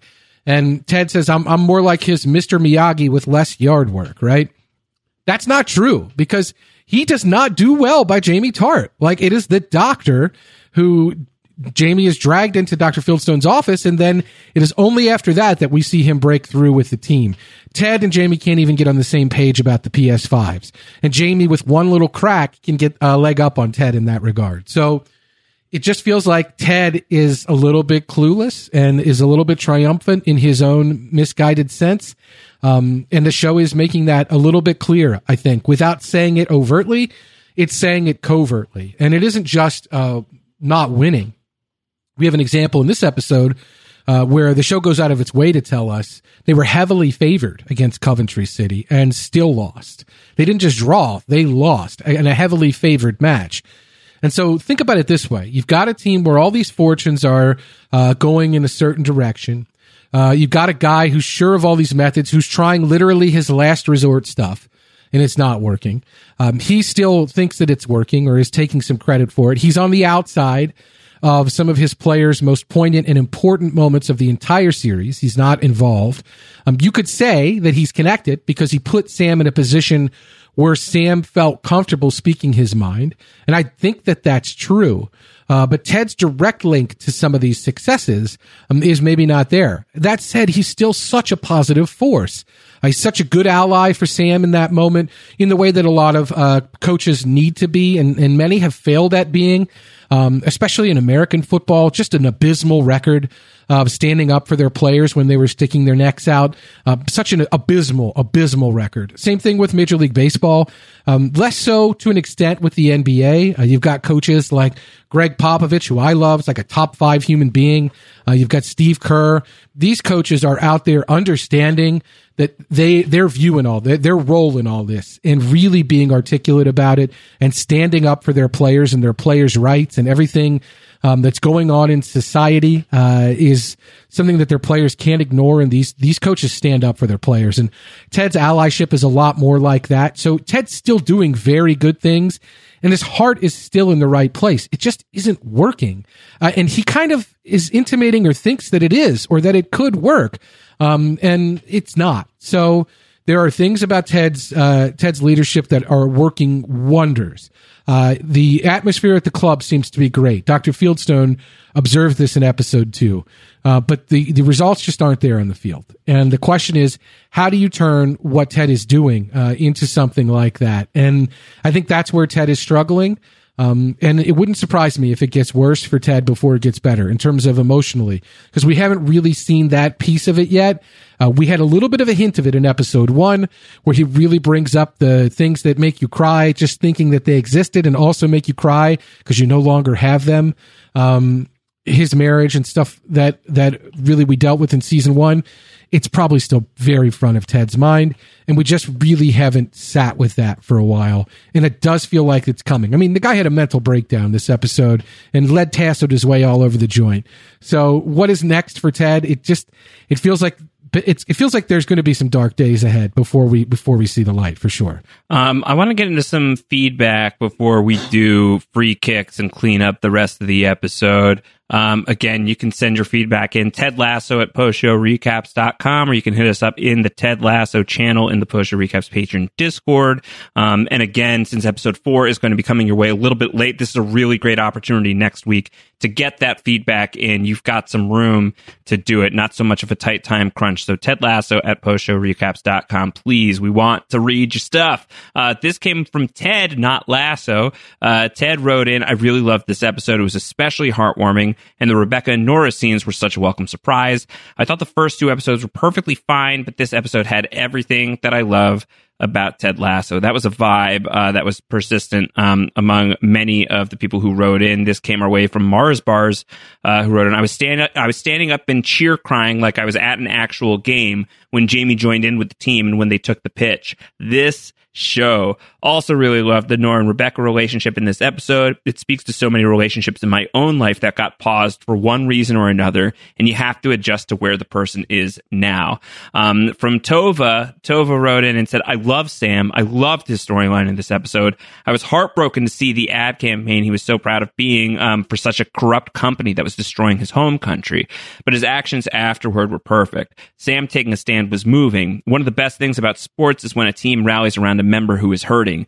The willingness of the team to stand in solidarity with Sam and their Nigerian teammates was beautiful. If that doesn't bring a tear to your eye, I don't know what will. The fallout will likely be swift and ugly, but for one episode at least, we are left with a beautiful moment of unity.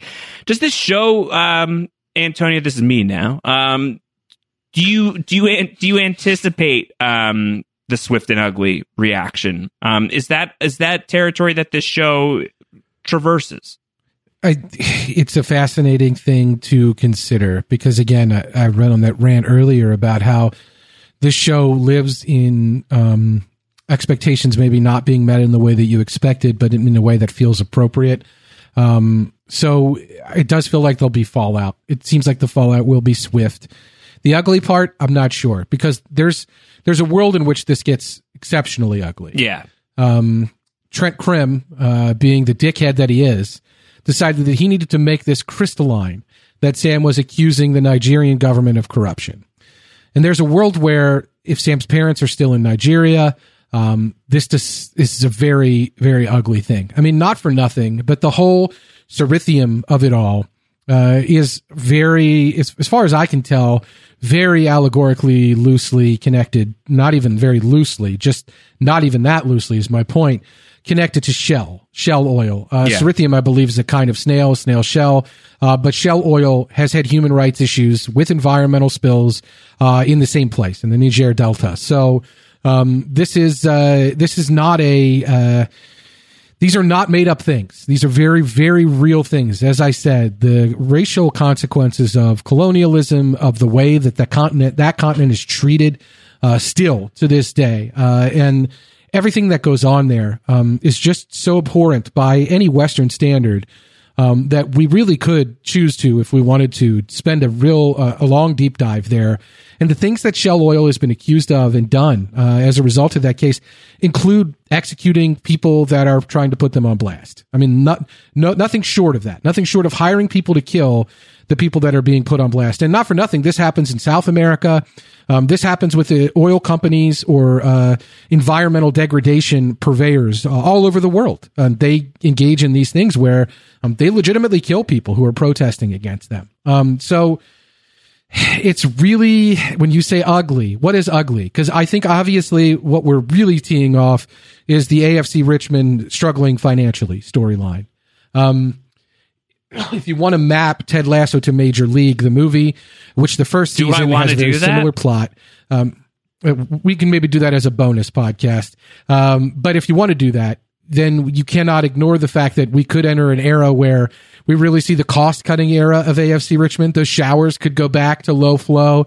We could have you reusing the same tapes. The jerseys could smell. There's a lot we could get into from a comic perspective of a team that's being run on bubblegum and shoestrings kind of budget. So that doesn't have to be ugly. It can be funny, but I think that's going to be our direct fallout. I definitely think they're going to lose the sponsor. They're probably in the way that like only the Premier League can, in a very specific way. Sometimes a team will get promoted to the Premier League and you'll see advertisements all over their home ground that are for like basically local businesses in some out of the way town in England. And it's always really funny when you've got examples of that where it comes up and it's like, this is exceptionally British. Like it is exceptionally specific to this world. So we could see a very hilarious kind of world where AFC Richmond is struggling for money and has to kind of pander to local businesses or local sponsors or the kind of sponsors who aren't interested in seeing their name in the Premier League because it's not happening right now. So that could be funny and could be a thing we do. But there's an opportunity for an ugly fallout. I also want to go back to Mars Bars. Mars Bars also in the Discord posted a link to a podcast episode that Jason Sudeikis and Brendan Hunt did with Brene Brown, who is a social worker, a professor, a researcher, a thinker, somebody who I didn't know very well before that podcast. I've only really heard the name. And I loved that podcast. I want to thank Mars Bars for posting that. It was from October of 2020. So it was from before the show was where the show is now. The show had blown up, obviously, but maybe not to the extent. And the way they talk about the show in that podcast is unique, and very specific, to some of the things that that professor has researched, and some of the things that went into the show. It seems very clear to me that her research influenced the writing of the show. And they say as much in that podcast. So it's a fascinating podcast. And I want to thank Mars Bars for putting that in the Discord. I would not have been able to listen to that if not. So thank you very much for sharing that. And I encourage people to check that out. The podcast is called Unlocking Us. If you go into like the podcast feed of it, you're not going to be able to find the older episode, but it is on Spotify. If you have Spotify, which in and of itself is a terrible corporation. To that point, your friend and mine, the great Brooklyn Zed, had been messaging me about Ted Lasso. They said that this was their favorite episode by far so far. I may be inserting by far, but Zed said, this has been my favorite episode of Ted Lasso. What did they say? I love the Rebecca and Nora stuff and how Roy played into it and how Keeley handled Jamie and his interaction with Dr. Fieldstone. All the secondary plots were really great this week, but the Sam storyline was just incredible, and the whole team standing in solidarity with his protest and the way Ted gave him a platform to speak about it to the press was also powerful and good. I look forward to seeing this build. It's interesting to see a show on a network like Apple TV, which is so connected to producing products, not just a streaming service, tackle the idea of a corporation impacting a country and the government's involvement in it.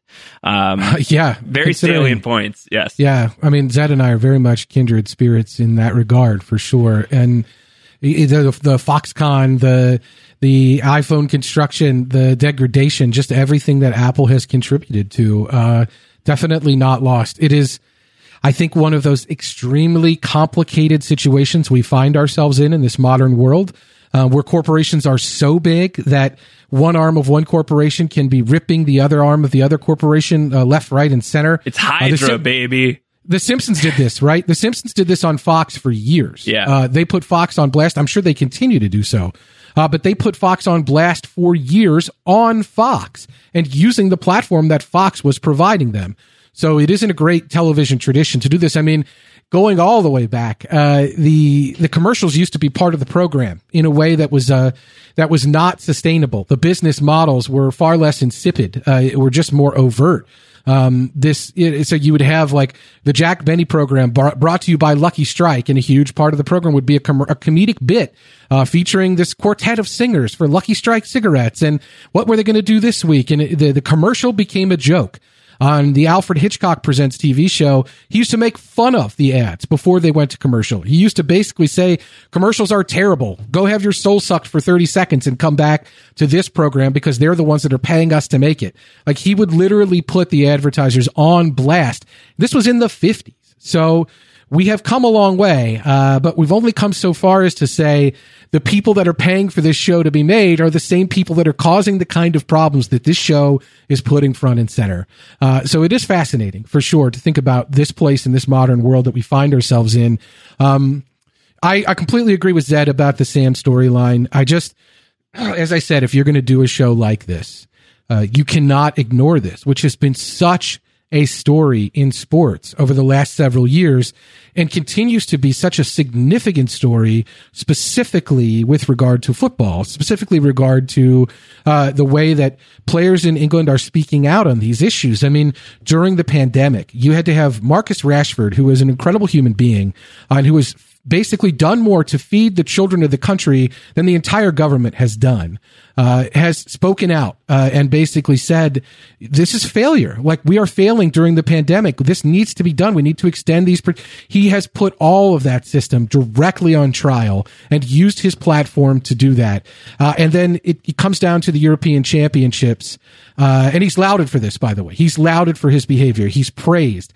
He misses a penalty kick in the European Championships and England loses, and he's racially abused on social media for the next several days.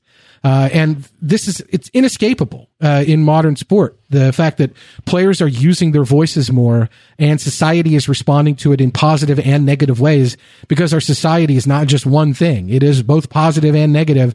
And that's part of what makes it so frustrating for so many people.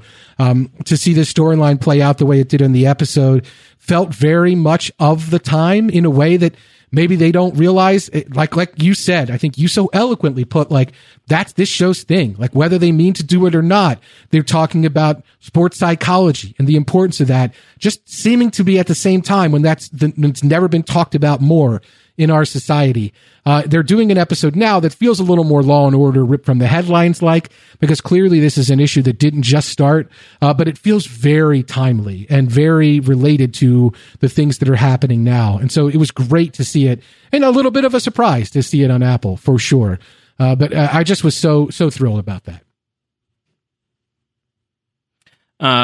Let's do some free kicks, Antonio. Let's take this thing home. What have we not touched on in this episode that you want to make sure we hit before we close out?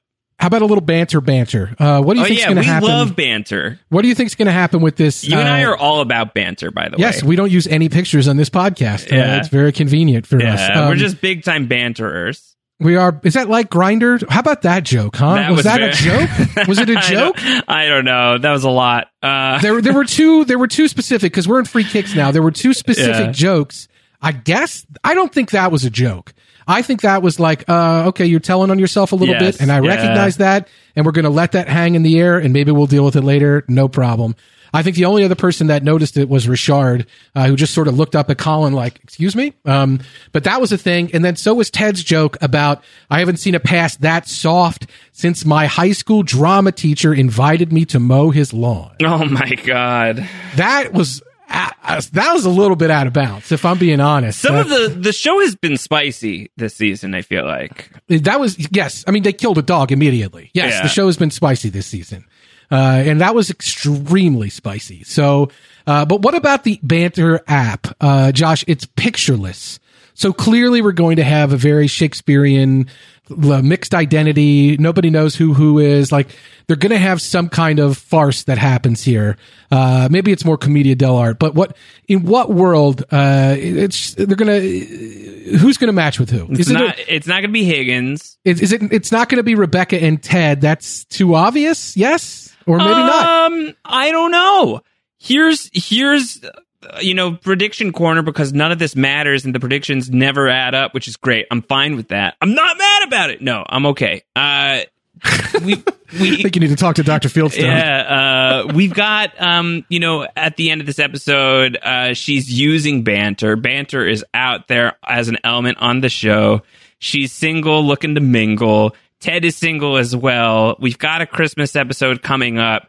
They're both alone in certain regards, at least. here in London. Do they match and spend the holiday together?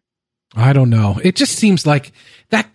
I don't know. I mean, I feel like the show, if you're talking about like defying expectations or delivering in a way that we don't expect. If we're defying expectations, then the move would be because I'm blanking on the name of his girlfriend, but maybe it's Coach Beard. And Rebecca? Yeah. Well, Nate said he downloaded the app. What about Nate and Rebecca? He did say he deleted it. So, oh my God, yes. I mean, we did have the awkward moment in season 1 where Rebecca thought Sam was asking her out as well, so it could be a member of the team. I think we've got some candidates on here, depending on who Keeley has pushed this app out to. Miss Bowen is a character who is clearly not a Mrs. Bowen. That was not her name. Her name was Miss Bowen. So she could be somebody that Ted could match up with. I think that seems to be something that we had kind of speculated about what Miss Bowen's role could be on the show if she's in more episodes besides just being Phoebe's teacher. I don't know who Keeley's pushing this app out to, but we know Rebecca is actively using it, and we know there aren't pictures on it. So we could have a scenario where Rebecca actually forms some feels for somebody, and it turns out to be somebody she did not expect. One thing that I will flag, and it's not a flag, but Ted, when he's talking about the app, said, wouldn't it be a thing if I got on there and I met my soulmate and it changed the whole course of my life? Like, he's almost stating something that it just seems like, okay, if you want to pull a Kevin Mahadeo and plant your snake in something, like this may be a place where it would get planted. That was the most exceptional mixed metaphor I've ever heard someone try to attempt. It was a callback to the Everything is Super podcast here at Post Show Recaps, where Kevin tried to plant Mike Bloom eating a snake, planting his flag. He mixed metaphors in a way that I'm still laughing about days later. If you wanted to do that, Ted does say that. Ted does say, like, wouldn't it be a thing if I got on there and I met my soulmate and it changed the whole course of my life? Like, maybe that's the story of Ted's trip to England generally. Maybe not Ted on the app, but he metamused that. I don't know if there's a metamucil going on there, but that was definitely a metamusing. So I don't know. Beard and Jane sharing the iCloud. It does make it seem like she would. What did he say? I think she said she would grab his phone and destroy it with a pair of pliers or something, burn it with acid. Jane. I mean, the Beard and Jane stuff. I mean, if you want to track things that have gone on over multiple episodes, we had Beard sleeping in the office. They're sharing an iCloud. He's disappeared from his morning coffee with Ted because of something about Jane. Is this just a gag? Do you just want this to be a gag, or do you think the Beard and Jane stuff is going somewhere other than the gag? You know, I think Brendan Hunt, being one of the main writers on the show, he's, an executive producer. He has a developed by credit as well. I hope that he and the other writers have the wherewithal to know that. I really think that there's a lot of room to expand on a ton of characters on this show, and I think that that's an excellent thing. But I do think that this sort of like international man of mystery quality to Beard is very fitting and should remain in place to a large degree. He's not really a character that I need like the real deep, mechanic job on. Definitely. And I think the more that you read about it, it does feel like they have kind of scrapped some plans, like some of the things that ended up on the writer's room floor, if you will, with regard to Beard, is there had been like this idea that some more of those international man of mystery elements would be there. So it's, this feels is like a vestige of that. This is I don't know, like this is like when Launchpad's not hanging out with Scrooge McDuck, like he's out and he's being like James Bond or whatever the hell they did back in like old school DuckTales. Like don't do that with Coach Beard. I think like every impulse to do like something that's like really like sort of almost like spin-offable about Coach Beard, like leave that to the arena of subtext. Let that fuel the performance. Let that fuel jokes. Give us like the perchance to dream here stuff. That's where Coach Beard works. Like, let's get into the psyche of Jamie Tart. Let's get into the psyche of Roy Kent. Let's see more Sam. Let's see more of these characters. See more Sam. I don't need that with Coach Beard. And I think that it is like very fragile ice if you try to skate across that. Like, I think it is delicate territory just because he is a character that it's so tempting to I don't know, that's a character where like it is very tempting to dig deeper in like a very funny way that's elaborated upon, where we now do suddenly find ourselves like almost in like way too self-referential comedy territory. I think we are at good Beard right now. I don't think the beard needs to be any longer or any shorter. Although it will be funny if one day Beard shows up clean shaven for some reason, or shaves his beard out of superstition, or is stripped of his power when there could be some beard related stuff that I think could be funny to play. That's if you're talking great. about International Man of Mystery. Keep the why of that at bay, but have the how of it play out. It's to your point earlier about like seeing the process of how did Ted Hulk out and become Led Tasso, and like what did he have to do to like psych himself into that position. I'm glad we don't know. The invisible spaces, that is like sublime stuff. Keep that, like the palace of imagination, right? Like let us live there for some of these jokes. And I think that Beard is like the character in that regard for me that should be honoring that rule more than anybody else. Very true. And I think the show's doing a good job of it so far. Speaking of things though, that we I don't know if we want to, let's just talk about it. We talked about banter and we talked about Beard. I want to get a little bit meta and get a little nuts and bolts for you here. We put the streak to bed here. They lost. They had beers afterwards. The streak is over. If we were taking the 3 episodes in one group, then the streak was pretty meaningless. It didn't hang around. It didn't define the team. It was over in the span of the premiere.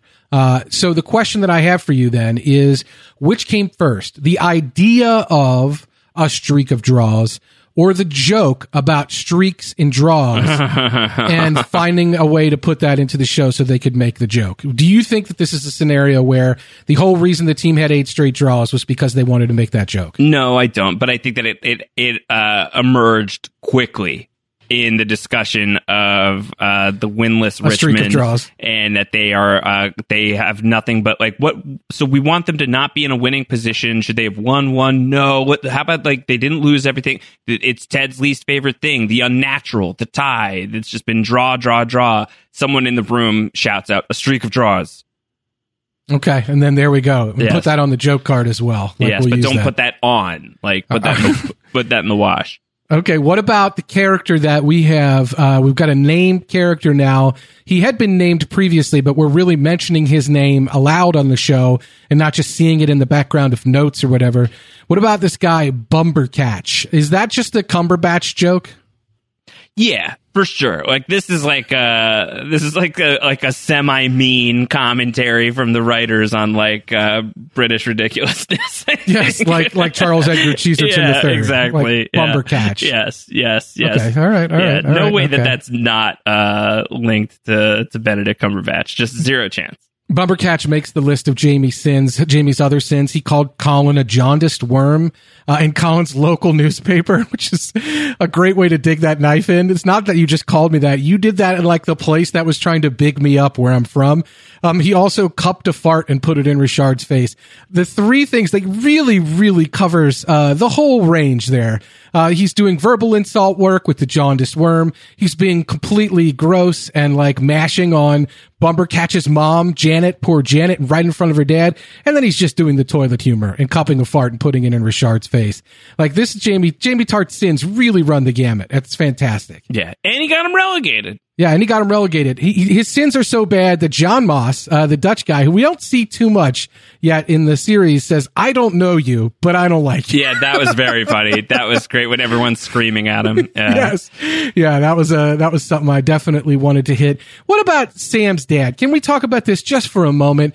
Dubai Air's been on their jerseys the whole time. I want to stand up for Sam's dad and say, when you're a player who's moved directly from Nigeria to the Premier League and you're young, you don't have a lot of luxury to speak out against the prime sponsor of the team. So I can understand why his dad did not put it on blast before. It does seem to be surprising that the Dubai Air of it all has not come up before. But I think if you look at it from that perspective, there is a huge push-pull for these athletes who have these platforms. I mean, there's a reason why so many athletes maybe don't feel comfortable speaking out. It takes a lot of courage because, I mean, look what happens with people like Colin Kaepernick. You lose your spot, you don't get it back. Yeah. Like, you don't get it back. They wanted to send Muhammad Ali to jail for crying out loud. Like, Yeah. This is real shit. Like, there are real consequences for using your platforms. Not the least of which are the death threats and all of that, which most players get just from playing poorly or from playing at all. But this is something much more specific. So I feel like Sam's dad, there's a difference between you don't have a choice of what jersey's on the sponsor and you don't have a choice of who you choose to put your face with and be the spokesperson of. And I think that's the bridge too far for Sam's dad. And so I think it can be both worlds there for sure. But the family relationships are so prevalent throughout this series, especially with the fathers. But I think, what we're seeing with Rebecca and Nora, especially in this episode, put the more maternal relationships on display as well, and just really fantastic. Roy's relationship with Phoebe, not for nothing, is also there's a lot of the maternal in that, and I think just a really great stuff. That a lot of that is talked about on the podcast I mentioned.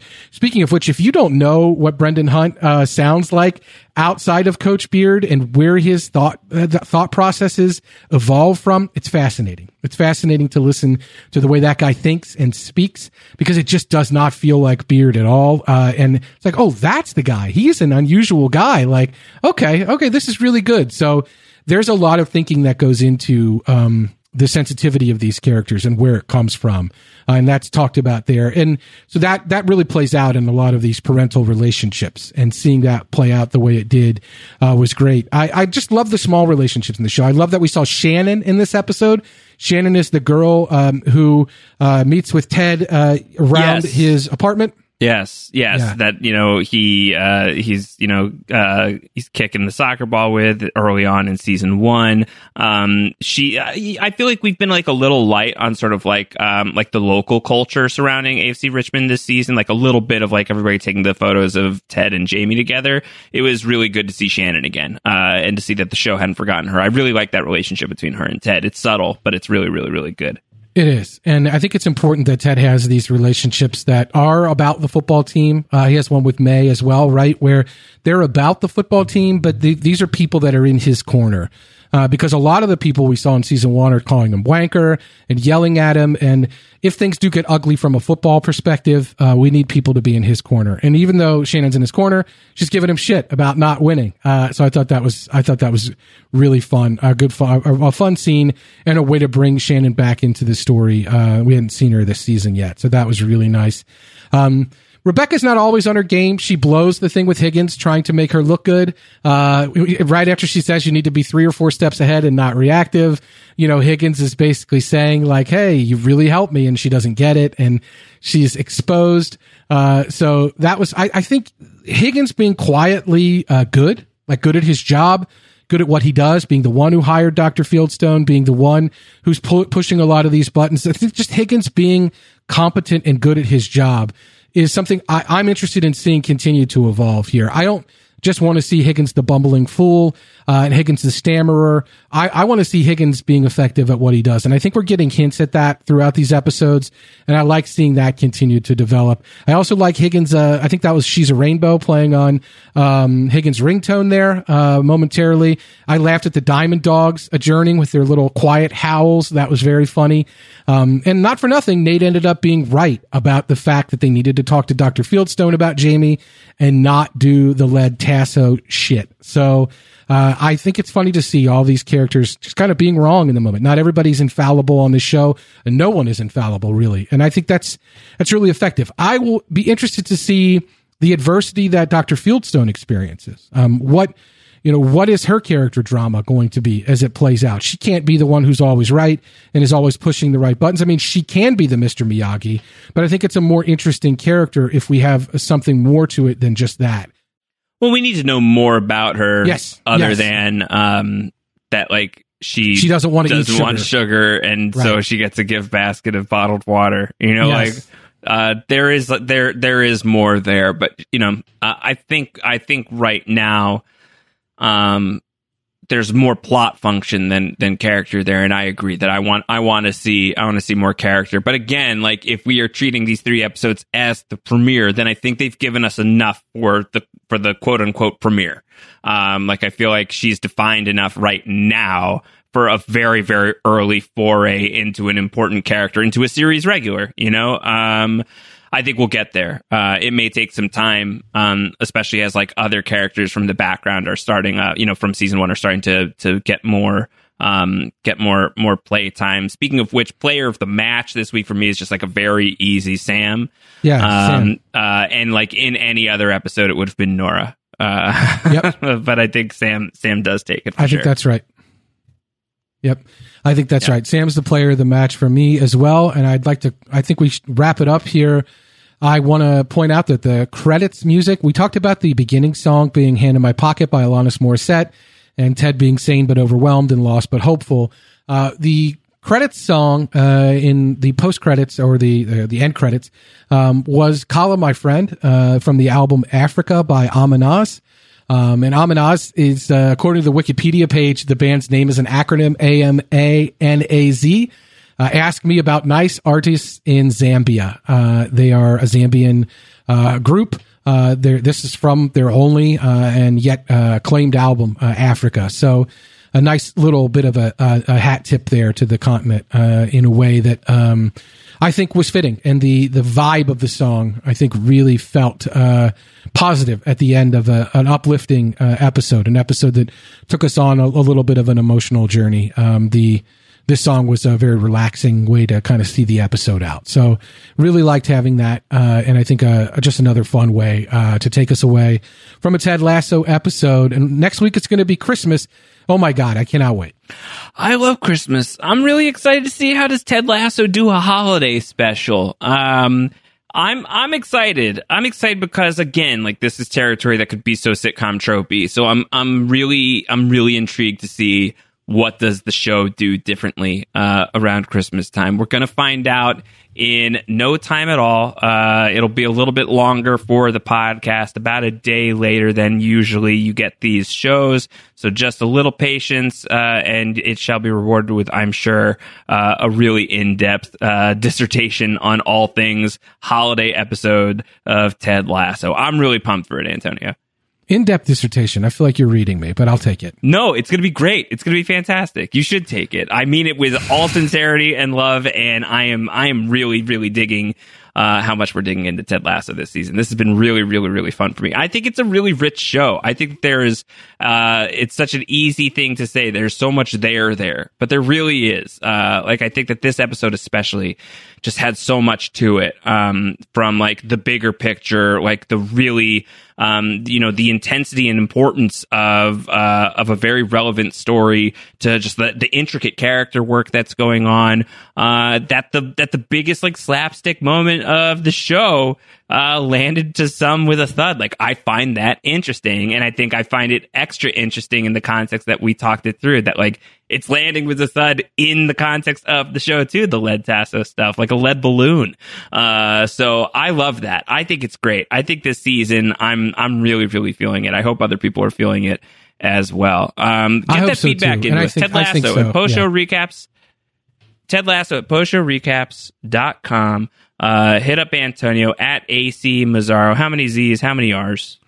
It's 2 Z's and 1 R. And I definitely want to thank everybody who has shared our podcast, retweeted our links, subscribed to our feed. Keep doing that. Keep pushing that out if you're not yet subscribed. And thank you so much for sharing our podcast on places, if you're on Reddit or if you're on other websites, sharing it around so that people that aren't currently in the post-show recaps universe can share this podcast. And if they're interested in it, get subscribed to the feed themselves and listen to it and become part of the community. So we're very thankful to everybody that's done that. And certainly thankful, Josh, to everybody who works on this show behind the scenes. The people who work on the editing, the people who work with the credits music, just everybody who has contributed to the show. I'm very thankful for. 100%. All right. Well, do you prepare your best carols? Or speaking of songs, are you going to be singing any carols on the podcast? Oh, I mean, I want to see Last Christmas. I want to see Merry Christmas, everyone. Like, yeah. I do not want to hear, oh God, Wonderful Christmas Time by Paul McCartney. I'm a huge, huge Beatles fan, but that song you hate is that just, song. It's the worst. It's annoying. I cannot. It's definitely annoying. I really hope we don't get that. That's my number one wish of this next episode. I don't even care about what happens to any of the characters. I just don't want to hear that song. Yeah, well, hopefully we don't get that one. There's so many other songs out there to choose from. That get your like one Christmas Carol trigger would be pretty lucky. Pretty direct hit. We'll see. We shall see. Mm-hmm. It seems like it's very appropriate. It'd be nice to avoid. All right, we'll be back next time with our season 2, episode 4 recap. We appreciate you all. We'll be back soon. Take care. Bye-bye. Cheers.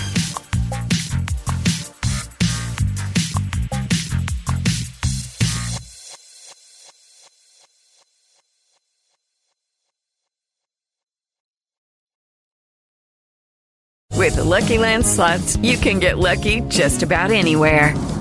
This is your captain speaking. We've got clear runway and the weather's fine, but we're just going to circle up here a while and get lucky. No, nothing like that. It's just these cash prizes add up quick. So I suggest you sit back, keep your tray table upright, and start getting lucky. Play for free at LuckyLandSlots.com. Are you feeling lucky? No purchase necessary. Void where prohibited by law. 18+ terms and conditions apply. See website for details. Okay, round 2. Name something that's not boring. A laundry? Ooh, a book club. Computer solitaire, huh?